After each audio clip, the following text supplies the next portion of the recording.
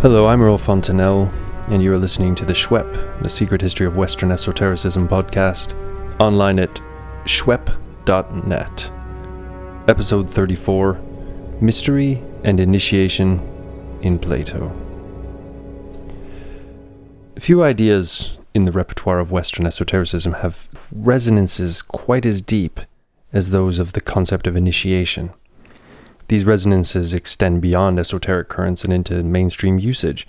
The definition of esoteric, which we discussed in our very first episode of the podcast, taken not from some grimoire or some work of recondite philosophy, but from the concise Oxford Dictionary of Current English, 1990, defined the term as, quote, meant only for the initiated. Thus, a term, initiation, which, as we've seen, had its origins in the special rites known to the Greeks as teletai or mysteria or orgiae, and to the Romans as mysteria or initiamenta, has become a commonplace term for any kind of exclusive circle of knowledge, be it about the most profound or the most petty subjects. But it is also true to say that the idea of initiation has had and has maintained until the present day a particularly emphatic force and a specific technical meaning in Western esoteric currents of thought. To be initiated, speaking generally, in the esoteric context, is to become privy not just to any old knowledge that is available only to a limited group. It is to become, in some fundamental way, changed, made better, brought not only into a secret, but into a new state of being, but usually through the acquisition of some special knowledge. Now, as we've seen in our discussion of the ancient mystery cults, they were about a change of status, but they don't seem to have been about attaining new knowledge, or at least this is not the main point of what initiation was about. There were, in many cases, secret teachings, as we know, often in the form of the cult myth. But evidence suggests that these myths weren't necessarily secrets in the really strict sense that you might regard something like military secrets as secrets. They were rather items of information discursively labeled as secret wisdom, and thus to be discussed openly only under certain stylistic strictures.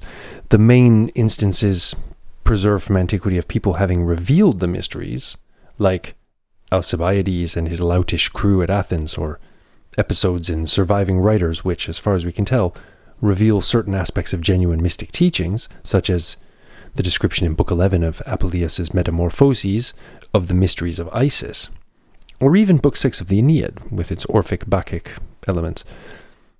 All these types of texts prove that there wasn't really an inviolable veil of total secrecy cast over these matters.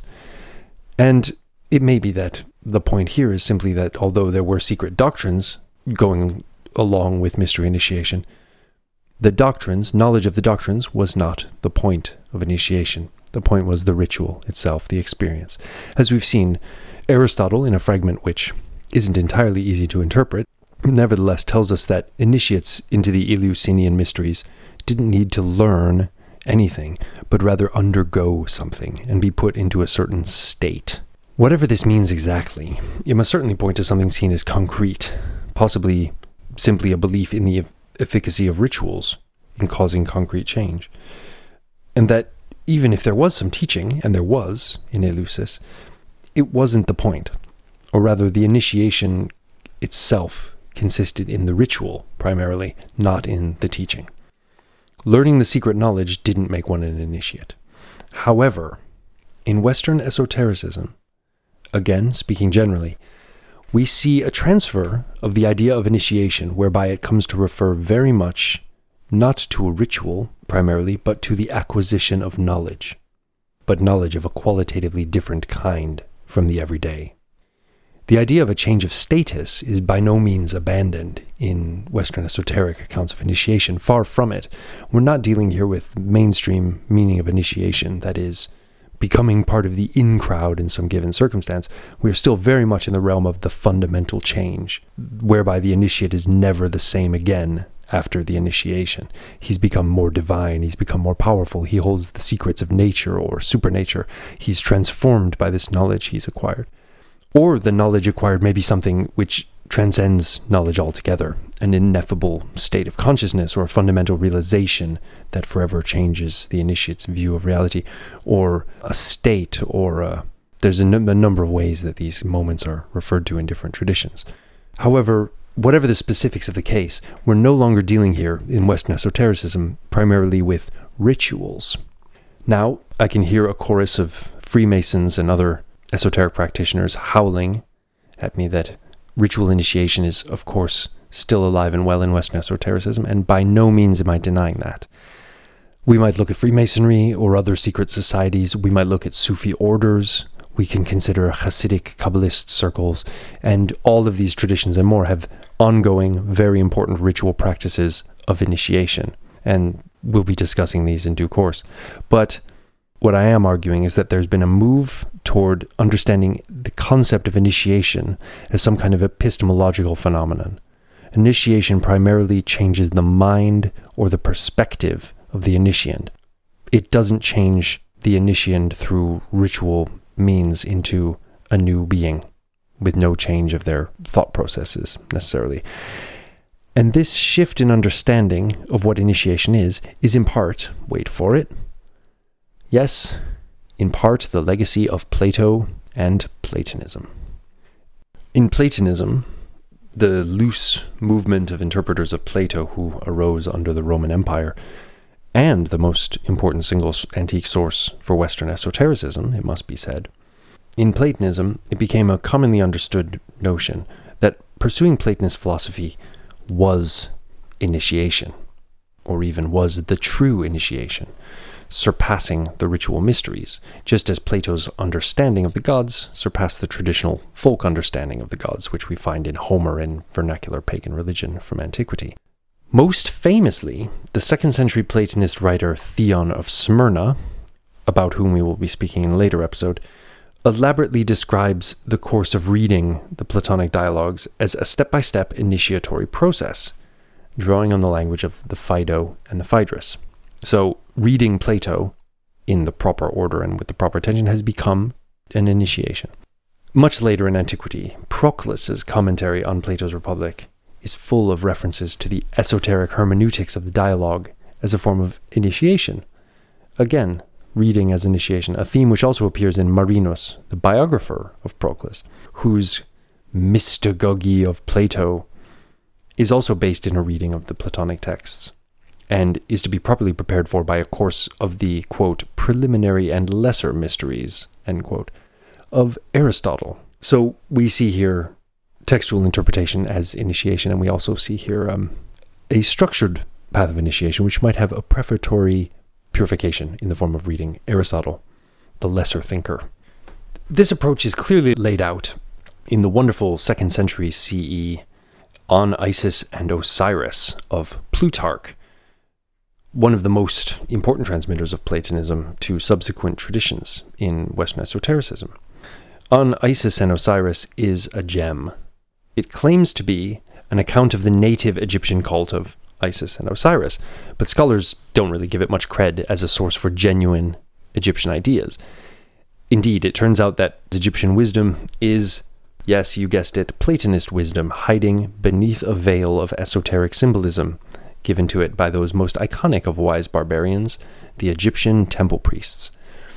After a discussion of different ritual vestments used in the mysteries of Isis and Osiris by these very temple priests, which Plutarch reads as representing the multiplicity of the world of sense and the unity of the noetic world, respectively, Plutarch then goes on to define the highest part of philosophy, attainment to the level of nous and direct knowledge of the forms, as the epoptic division of philosophy. So epopteia was one of the formal names for the act of beholding sacred sites, which was the culmination of some mystery cults, including that at Eleusis. These sites may have been props or religious paraphernalia of some kind, and dramatic lighting seems to have been a popular additional effect. Mirrors may have been used in some mysteries as well. So that which is epoptic has reference to the final revelation, the Holy of Holies, in a mystic context. This is what Plutarch has to say about the epoptic division of philosophy. This is why Plato and Aristotle call this division of philosophy epoptic, since those who through reason have left behind this realm of opinion, mixture, and diversity, and spring out into the primary realm of the simple and immaterial, fully in contact with the pure truth of it, suppose that they possess the summation of philosophy, as through an initiation. End of quote. So, hopefully our discussions of Plato, particularly of Plato's Republic, will make these epistemological details clear to non-specialist listeners. We're talking about leaving the realm of opinion and mixture and entering the realm of purity and immateriality.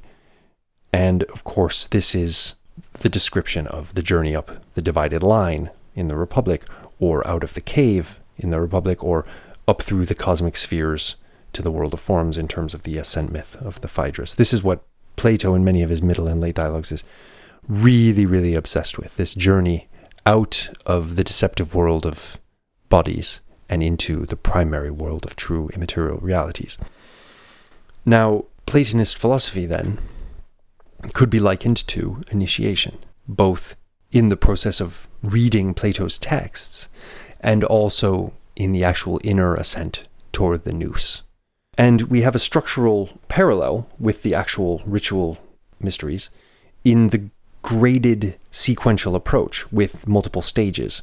And like initiation, we have the idea of a final supreme goal in which ideas of perfection and culmination are blended by authors with notions of the sacred and of the secret. And this Platonist understanding of initiation was to become the seed for much of the later mystic imagery of initiatory conceptions so prevalent in Western esotericism.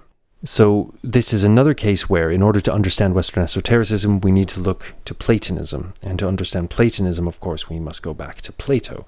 So, at long last, let's go back to Plato. Plato, as far as the evidence extends, pretty much invents this idea of philosophy as initiation. Earlier philosophers with whom he was certainly familiar had, of course, had deep and complex connections and interactions with the mystery traditions, as we've seen in our episodes on the pre-Socratics. But Plato is the first to do two things. Firstly, to state that the process of philosophic life is an initiatory process with no need of formal rituals of passage. And secondly, to define this initiation in terms of a kind of privileged knowledge, of a special sui generis and divine sort. Of course, I hear an alert listener say, of course, early Pythagoreanism, in particular, may have indeed been an initiatory path in the traditional sense. Certainly our post-Platonic sources see it as such. Of course, you're right, gentle listener, but this is the point. The early Pythagoreans seem really to have done some kind of initiation rituals, or at least this is what we assume from their having adopted so many other aspects of mystic culture. But Plato precisely dispenses with the ritual, dispenses with the brotherhood, dispenses with the cultural in and out group dichotomy that you get with a culturally instituted initiatory establishment. In Plato, one person can become an initiate into some mysteries which are not represented by a temple or by a cult or by an initiator or anything, simply by reality itself. Anyway, even if Plato wasn't the first to make this shift, Plato certainly put his stamp on the idea of philosophy as initiation, in a way which would become second to none in its influence on later thought. If we take him literally, as his Platonist readers had a strong tendency to do, Plato is not saying that attaining to higher realms of consciousness is like initiation. He's saying that it is initiation. And this makes sense within the worldview which developed based on his writings, and which extends down through the ages through Western esoteric currents. But before we take a look at our two main passages from the Phaedrus and the Symposium, it might be worthwhile to ask the question, how serious is Plato in saying that philosophy is initiation? This is a question which we actually can't answer, to my satisfaction anyway. Plato seems to go out of his way to be ambiguous on this point, as we've come to expect from the master of serious joking and indeterminate irony. But we should be aware that some modern scholars see the whole discourse of the philosophic mysteries in Plato, and also in many of the later Platonists, as simply a matter of, quote, imagery. There's nothing deeply serious in saying that the mysteries are philosophy, or philosophy is the mysteries. This is just a nice, colorful way of talking about philosophy. To quote Clark, Dillon, and Hirschfeld in their introduction to Iamblichus's On the Mysteries, quote, before his time, that's Iamblichus's time, the mystery imagery so popular with Platonist philosophers, going back to Plato himself, was, so far as can be seen, just that, imagery. End of quote. We shall let that remark hang in the air. Our point here is, as always, not to try to get to what Plato meant, but rather to chronicle what Plato said, since what is important for the history of Western esotericism is the way later esotericists read what he said and what they thought he meant. And I actually don't think we can possibly know what Plato meant about this stuff. It's just too far away, mentally, intellectually. So let's take a look at the most important Platonic passages which use this mystery imagery. We won't have time to cover many important instances, such as the Theaetetus and many others, but I refer the listener to the notes accompanying this episode for further reading. A lot of work, very interesting work, has been done on Plato's use of mystery.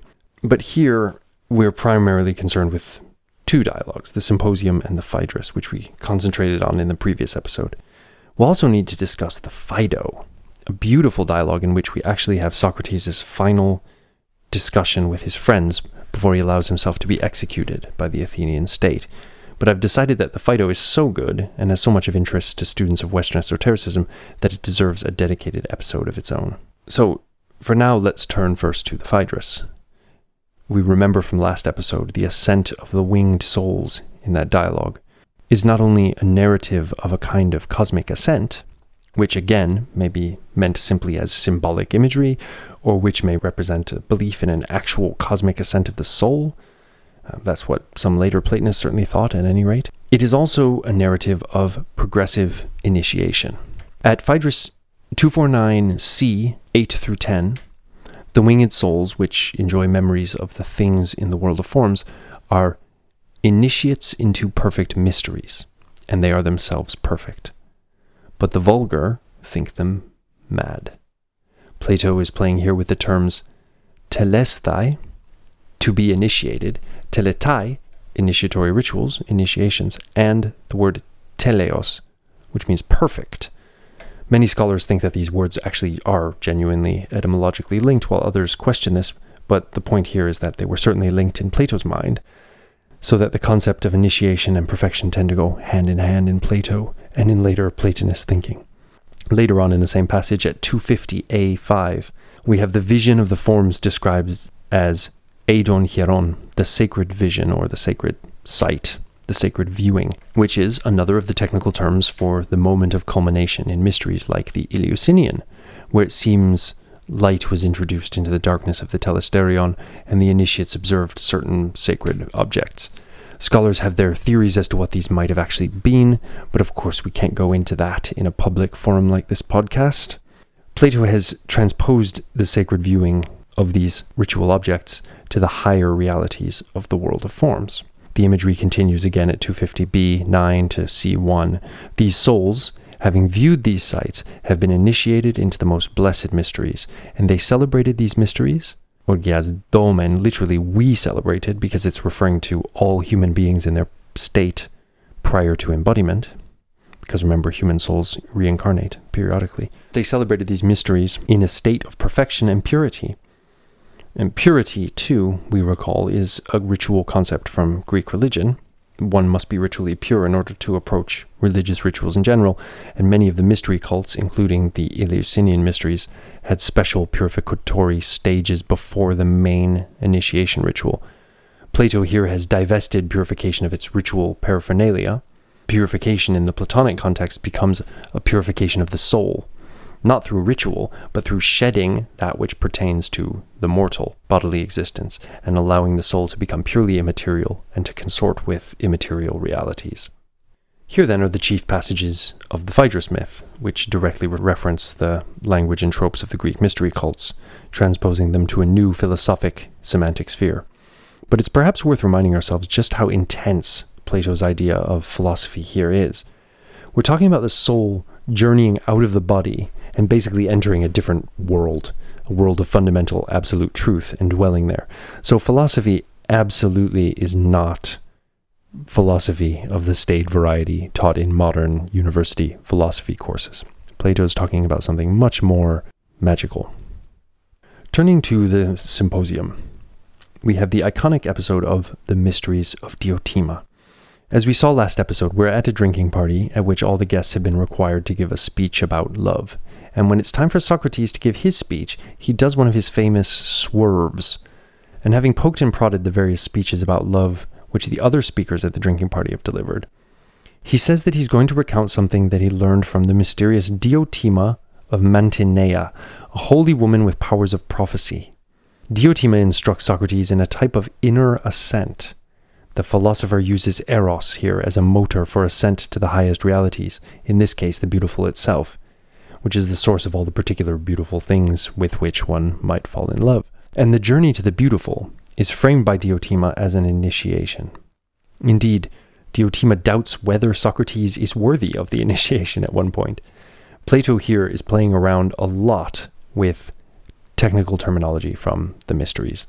What are we to make of Diotima being compared to the perfect sophists at 208 C1? That's hoi teleoi sophistai. Is this an ironic use of the echo of the term telestai, to initiate, implying that the sophists have a claim, presumably a spurious claim, to initiation? Or is this Socrates jokingly insisting on Diotima's own initiated perfection? Or is it simply an innocent use of the normal Greek word for perfect, totally by accident? We may never know the answer to questions like this about this dialogue, but the context does make one think that Plato is riffing on his mystery imagery here in an ironic and multi-layered register. So the references and half-references and coy side glances at the technical terms associated with the mysteries come thick and fast in the Mysteries of Diotima passage. At 209 E9 and thereafter, Diotima, having delivered her incredible myth about love's parents and about love's daimonic nature, and also having given us the striking imagery of the pregnant male giving birth to beauty in the context of homosexual eros, she prepares to introduce the ascent from love of individuals to love of the beautiful itself. This is the anagoge, the inner ascent, which we discussed last episode. It is at this point that she invokes the mysteries. What she has said so far seems to have been a preliminary initiation, but the knowledge to follow is a deeper initiation, which Socrates may not be ready for. So the passage, as translated by Christopher Gill, runs as follows. Even you, Socrates, could perhaps be initiated in the rites of love I've described so far, but the purpose of these rites, if they're performed correctly, is to reach the final vision of the mysteries, and I'm not sure you could manage this. But I'll tell you about them, and make every effort in doing so. Try to follow as far as you can. End of quotation. We then get the iconic description of the inner anagoge toward the ultimate ground of beauty itself. Throughout, the journey is expressed in terms of contemplation, using the verb theaomai, another term traditionally used when referring to the viewing of the sacred sites in the Mysteries of Eleusis, which themselves may be described as theamata, wonders. Again, the character of the sight in question, the contemplation in question, no longer finds its home in the purely ritual, or indeed the purely visual realm, but the ritual and visual vocabulary is transposed onto a new philosophic methodology of epistemological refinement, an inner journey toward the highest reality. For laymen, what we're talking about here is a ritual institution wherein people actually looked at some physical stuff that was sacred items of some kind in a temple, and Plato is taking away the stuff, and indeed taking away the physical sight, and taking away everything else about it, and saying, knowledge of the highest realities, this is the true initiation. So he's transposing this image of the final revelatory vision, onto something that is quite different from a vision. There's much more of interest that we could discuss in these two passages from the Phaedrus and the Symposium, but we must move on, and so we refer the listener to the accompanying bibliography. A final all-important mystic episode remains to be discussed before we can say we've looked at Plato's chief uses of the mysteries in his philosophical context, and this, as we mentioned earlier, is the great dialogue, the Phaedo. But the Phaedo is so great, indeed, as to deserve its own episode. So its own episode it shall get. will be in a better place to appreciate it now that we've discussed the philosophical transposition of mystery in Plato a little bit. And we will have to hark back to our discussions of Pythagoreanism, because the Phaedo was regarded in antiquity, and is still regarded by many scholars, as one of the chief sources for Plato's supposed Pythagoreanism. It also contains an amazing cosmic myth involving geometry, metempsychosis, and much else, the usual Platonic thing, in other words, but a particularly poignant myth in that Plato gives the myth as Socrates' valedictory speech to his friends before he goes ahead and commits suicide at the state's behest. This dialogue has it all, so be sure to tune in next time for Plato's Phaedo. As for the present episode, we should perhaps reflect for a moment before we finish on what Plato is doing with his appropriation of mystic terminology. An essential element of background here is, it seems to me, the traditional role of the mysteries as places where humans would go to make more direct contact with the divine than they usually did. This is perhaps what made the mysteries such a good model for what Plato wants to say in the first place. Our Mantes and other divinely inspired speakers from the last episode are relevant here too. In traditional Greek thought, the thought that Plato was busy critiquing, but which also provided the matrix of norms which he and his audience lived within and thought within, certain special people were inspired by the gods directly, and humans also dealt with the gods through rituals. Diotima, in her discussion of the daimones in the Symposium, explained that the daimones convey the prayers and sacrifices of humans to the gods, and the command and the gifts of the gods to humans. They're also responsible for the gifts of prophecy, divination, and ritual expertise. In short, the daimones, of whom love, let us remember, is one, make the whole institution of sacred ritual and divinatory practice function. And through this framework of religious and magical practice, mankind obtains divine inspiration.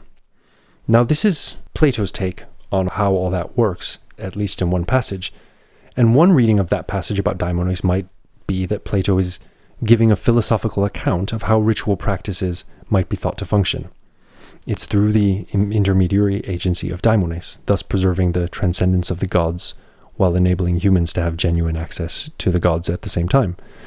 Socrates' discussion of divine mania in the Phaedrus deals with similar themes. Humans can access a source of true knowledge which comes to them from outside, from the gods themselves. When this wisdom takes them, they seem mad to other people who are not in the grips of the divine frenzy, but they're actually being possessed by higher realities. And higher realities in Plato's thought are, as we have seen, immaterial forms, primal grounds of particular realities like good and beautiful, which we see reflected here in our everyday waking life. Oh, and planetary gods, of course.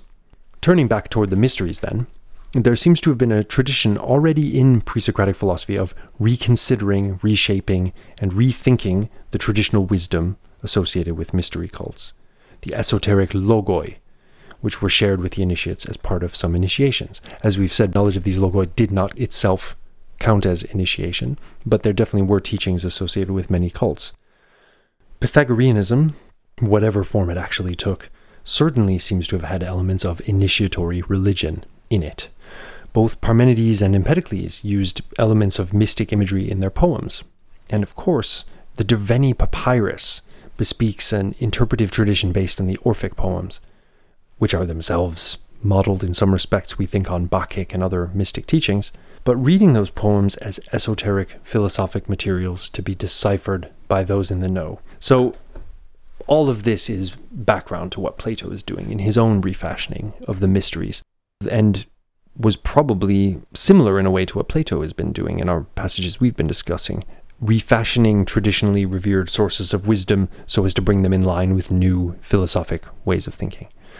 Or, as we've seen in the case of Heraclitus, a thinker might reject the wisdom of the mysteries as no wisdom at all, but preserve the idea of pure initiations, declaring that the mysteries as performed are in fact blasphemy, but that there are still true mysteries which are indeed holy. It's just that no one except Heraclitus knows what they are. It's clear, anyway, that Plato had a rich tradition of precedence for what he was doing in his mystic passages, but it's also clear, as always with Plato, that he brings something new to the table. And the most important new thing he brings to the table, in my view, is that he equates initiation primarily with a type of transcendent knowledge. Plato has de-ritualized initiation. Again, he tells us not that the ascent of the winged souls in the Phaedrus is like initiation. He tells us that it is initiation. Structurally, what we're seeing is an established mainstream cultural institution, the mysteries, being appropriated, and the original context being chucked away in favor of what we can rightly call an esoteric approach. The Platonic journey toward the higher realms of knowledge is paradoxically open to anyone, in theory, but closed to all but the exceptional few souls in practice. Even Socrates is probably not worthy, as we've seen. We see here in utero a whole dialectic of privileged transcendent knowledge, starting, as it were, in the mainstream, so beginning with these official religious ritual practices, but making a claim to be the true, pure, properly understood inner meaning, which the mainstream actually misses. So we will see this again and again in the history of Western esotericism. There is an exoteric religious tradition X, and they have ritual Y, but it is misguided, and we, the esoteric interpreters of tradition Z, are here to tell you the true meaning, which lies beneath the outer layers of superstitious rituals. You know the tune. This is esoteric interpretation of religion. In our discussion of our two Platonic passages, we've hardly been able to emphasize the importance of these passages for later esoteric history, but their importance will emerge in the course of the podcast. Another thing we've been unable to do justice to is the strange beauty and power of these passages. Plato is somehow able to take a metaphor of a chariot flying up into the sky, or a strange wise woman narrating a rather bizarre theory of men becoming pregnant and giving birth in beauty, and make these bizarre conceits gripping, moving, and moreover, philosophically staunch to the point where they're read very seriously even today by people whose view of philosophy extends beyond the mundane.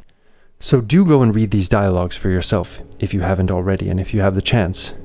And moreover, do join us next week for what will be our final look at a Platonic dialogue on this podcast.